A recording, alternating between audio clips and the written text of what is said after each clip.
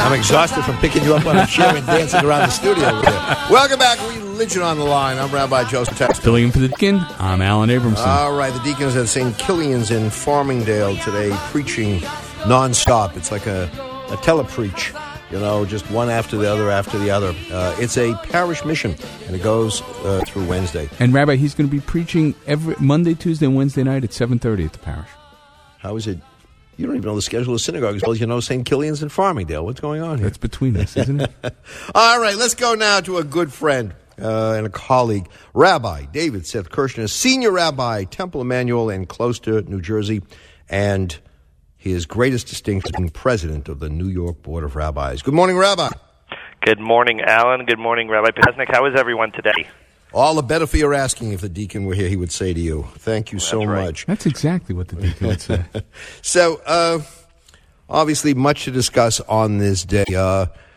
Passover approaching, and it's interesting. We sit at the Seder table, and some people use the same Haggadot as we've been using over the years, the wine stained. And I've never been to a Seder where everybody has the same Haggadah, right? You always have to announce 5 different pages. Because they're all I never knew different you were editions. supposed to use the same Haggadah, and it's the Maxwell House one, right? And all the different colors of yarmulkes. But you sit at the table, David, and you try to find new meaning in statements that have been pronounced for years. And I think there's obviously the traditional core of the Seder. But what else do you bring to the Seder table in your own experience? Well, I think you have to bring a sense of what our purpose is there now, as opposed to it just being a historical purpose. So let me start off by just expressing my condolences. I know you had Commissioner on a few minutes ago, but just want to express my condolences to the family in Brooklyn on that devastating loss. Yeah. What a pain and shame it is for not only the Jewish community, but for the world, and our thoughts and prayers are with them. And you know better than any of us, Rabbi Potesnik, the toll it takes the amazing and brave firefighters who run into the flames to save people, and we just want to extend our appreciation and love to them also. Well, thank you. I was with some of them last night, talking to them, and you could see that they were deeply shaken. You walk in, and 7 members of a family are no longer living, and all you see is devastation all around you, and you wonder. The survivors here. There's a mother, hopefully will survive. And how does she rebuild her life? And there's a child, how does she rebuild her life? It's just, it's a horror. We as clergy, there are no answers to certain challenges of life. There aren't. When Aaron's sons died, we're told in the text, Vayidom Aaron, there was silence. And sometimes there are just no words, but it doesn't mean our hearts aren't aching. But the community, I have to say this, community is so essential. Yesterday, you had to see community coming together and saying, we're going to be here for the survivors of the family. We're going to do more to protect one another. So that was something heartening in the spite of the heartbreaking aspect of this. It's hard after events like that to not hug your kids tighter and not feel closer to those you're part of, and that you share love and respect for. And to me, that's a great segue. That's the epitome of what Passover is. It's not only the freedoms of our ancestors, but it's our freedoms today that I think we take for granted. So Abraham Joshua Heschel of blessed memory, he used to be a teacher at JTS during the 60s and 70s, and there was always a breaking news issue during that very tumultuous time in American history. One morning he walks into the classroom, he puts his books down, he's a few minutes late, he's a disheveled professor, his hair is every which way as his mind and books and power. The students are all waiting for him, and he says, the most amazing thing happened today, did you hear about it? And all of the students had no idea what he was talking about. They listened to the news, but they didn't know what event had transpired. And Heschel looked at them and he said, the sun rose from the sky this morning. Mm-hmm. And what he was saying to all of them, to these future rabbis and cantors and Jewish educators, was if you cannot get in the mindset to appreciate the miracles that happen every day, then you have no right to be religious pastors and leaders for the flock that you will tend to. And all of us are survivors every single day. All of us have gifts and blessings that surround us every minute. And our responsibility is to soak them up and to realize them and appreciate them, because if we don't, then the exodus from Egypt really has no impact anymore, and it should have impact because we're still survivors from that moment, even to this moment. Remember years ago, it was a rabbi, Sidney Greenberg, who was ill in the hospital and, not feeling great, and was worrying about the synagogue. A note from, I think it was the chairman of the board, said, Rabbi, don't rush back. You know, the younger person here, the young rabbi's got everything covered. Just take your time. We'll be all right. He says that was the worst thing you could have said to him, because, you know, you want to get back. But one of the things Greenberg said is, you know, all of a sudden I looked out the window and there was a beautiful sky and the water and all these things for years I just drove by and never looked at. And it took an illness to have me, you know, develop a better perspective. And, you know, sometimes it takes the kind of shocking events of life to help us recalibrate and re-examine our priorities. It's true. In our house, we just got a new puppy, and he has lit up our home. And my next door neighbor, not to mention what he's done to the floor, or chewed up. Well, I was thinking of a different word, but I won't use it on the air. Very good. My next door neighbor is an anesthesiologist who I think moonlights as a philosopher.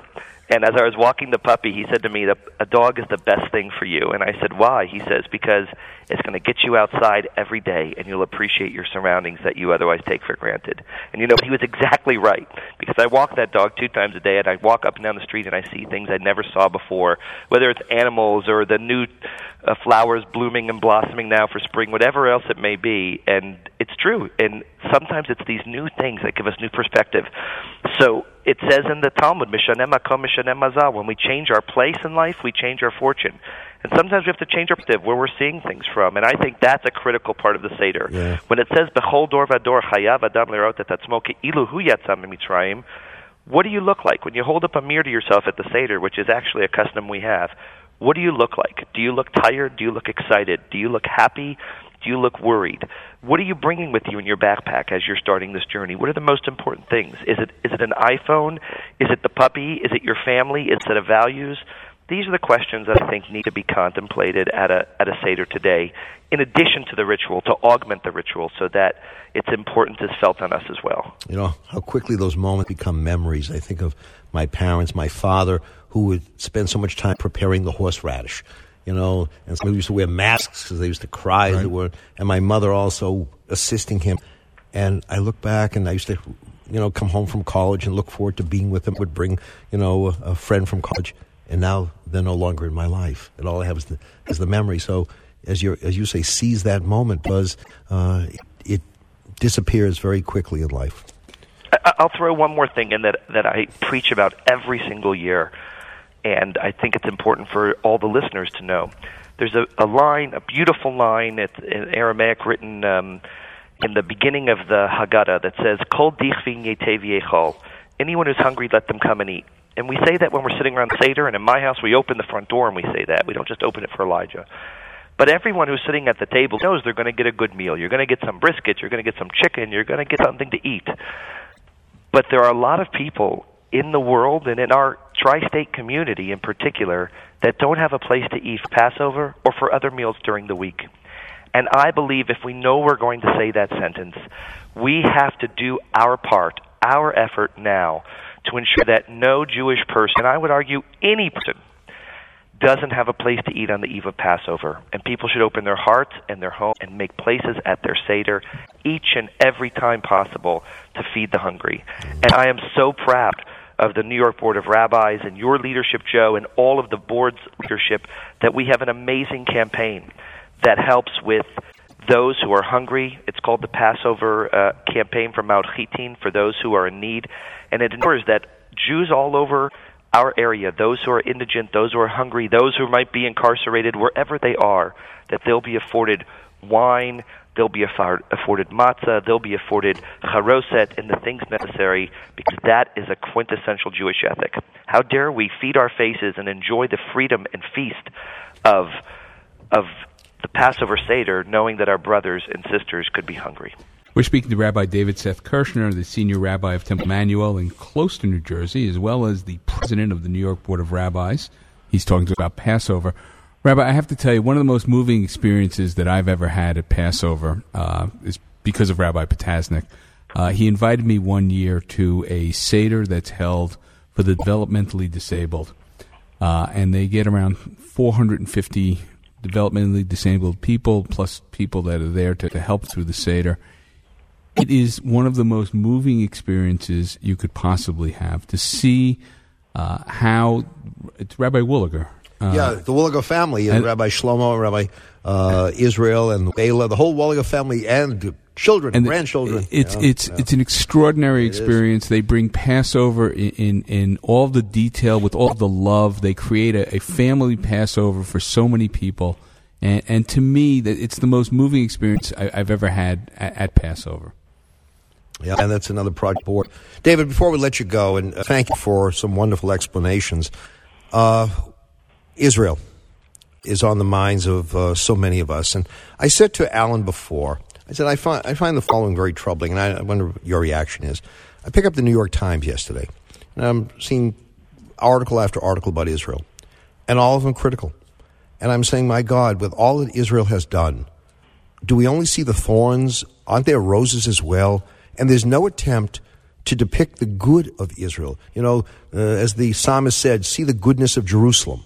Here you have the different faith groups coming together. Here you have equality amongst so many of the citizens. Arabs are treated so much better than their own countries. You have an Arab list. You don't have a Jewish list in any Arab country. An Arab list but the third largest party in Israel, the joint list. And none of that is referenced. And all we do is, attack after attack after attack. I understand some disappointment, but that's not the whole story. It's not. David Wolpe tells this great story from The Simpsons, where Homer and Marge are hosting Thanksgiving, and Marge's mother walks in the door.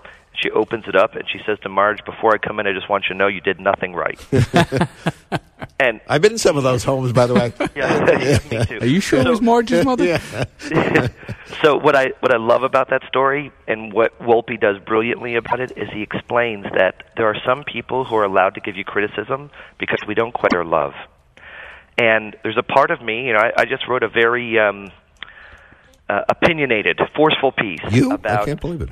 Exactly. Yeah. About some things that happened in the Israeli election that have left a sour taste in mine and other people's mouths. But for those who would interpret that as questioning my steadfastness or my loyalty to the state of Israel or to its democratic process, that would be naive. And I think where you and I feel that rub is those who criticize Israel who don't have the foundation of love. It's no different than giving critique or advice or counsel to our children or to our loved ones. In the Bible, it's called tochacha, because the key to tochacha is a foundation of unquestioning love. But if we give rebuke to those that we don't have respect for, don't have love for, then it's just critical. And I think when we read those things in the paper, that's how it feels. When it comes from our own, when it's our parents giving it to us, or we're opening it up for Thanksgiving, we know that there is that steadfastness of love. And I think that one thing is that's a reason why we have to insist that our moral compass is strongly calibrated regularly for all Israeli leaders, elected and appointed. And I also think it's important for those who have that unquestioning love to not only be critical at times, but also to be just as loud in how they shout that support and love, so that people can feel it. Yeah, someone said we have unloving critics, but we also have uncritical lovers. So there is a balance. And, interesting in the Bible, it says you have to love your neighbor, and then right after that, juxtaposed, it says you have to rebuke your neighbor. So love and rebuke go together. But you're right. I read some of these papers and some of these writers, all I ever read is the rebuke. I never see the love. I never see any of the positive. It's all negative. And I think that's so wrong because, Israel is a miracle in terms of what has transpired and what is happening. And, so we keep painting the negative. I wonder what impact it has on our kids. What do they see? What are they going to say? Well, Alan and Joe, think about this for a moment. How many people called me, wrote me, said something to me about the case that happened at UCLA that showed bigotry and discrimination towards a Jewish student? You would have to have your head in the sand over the past 10 days to not know this case if you affiliate any way Jewishly. But I would be hard-pressed to find one person out of 50 who knew that Tim Cook, the CEO of Apple, just visited Israel and Herzliya to open their first R&D center outside of the United States. Right. So, and it's not on the front page of the Times. It's not on any page of the Times. The business section, right? But that to me is the biggest antidote to the BDS movement, to the boycott, divestment, sanctions movement. I don't see people taking their Apple iPods and iPhones and throwing them in the garbage because Tim Cook invested in Herzliya. But we should be spreading that word of the positive as much as the negative. And when we give the negative, people need to know we're giving it in a way where there's unconditional love still but we have that right to do it. We have to do it. That's the very beauty of what it is to be part of a democracy, to be part of our people. Because if we blindly accept all that's done, then we're fanatics, we're radicals, and that is a very dangerous place to be. All right. Rabbi David Seth Kirshner, Closter, New Jersey. This is the original Temple Emmanuel. The one on Fifth Avenue is the Closter. That's the original. I've heard that. Oh, it's just the original temple. And president of the New York Board of Rabbis. You know what's amazing about him? He does so many things. He does them all well. But I don't live with him, remember. From my perspective, he does them all well. All right. Thanks so much for being with us today. Aziz and sweet Pesach to you too and your now. families. Have a great day. Take Bye-bye. care, Rabbi. Bye-bye.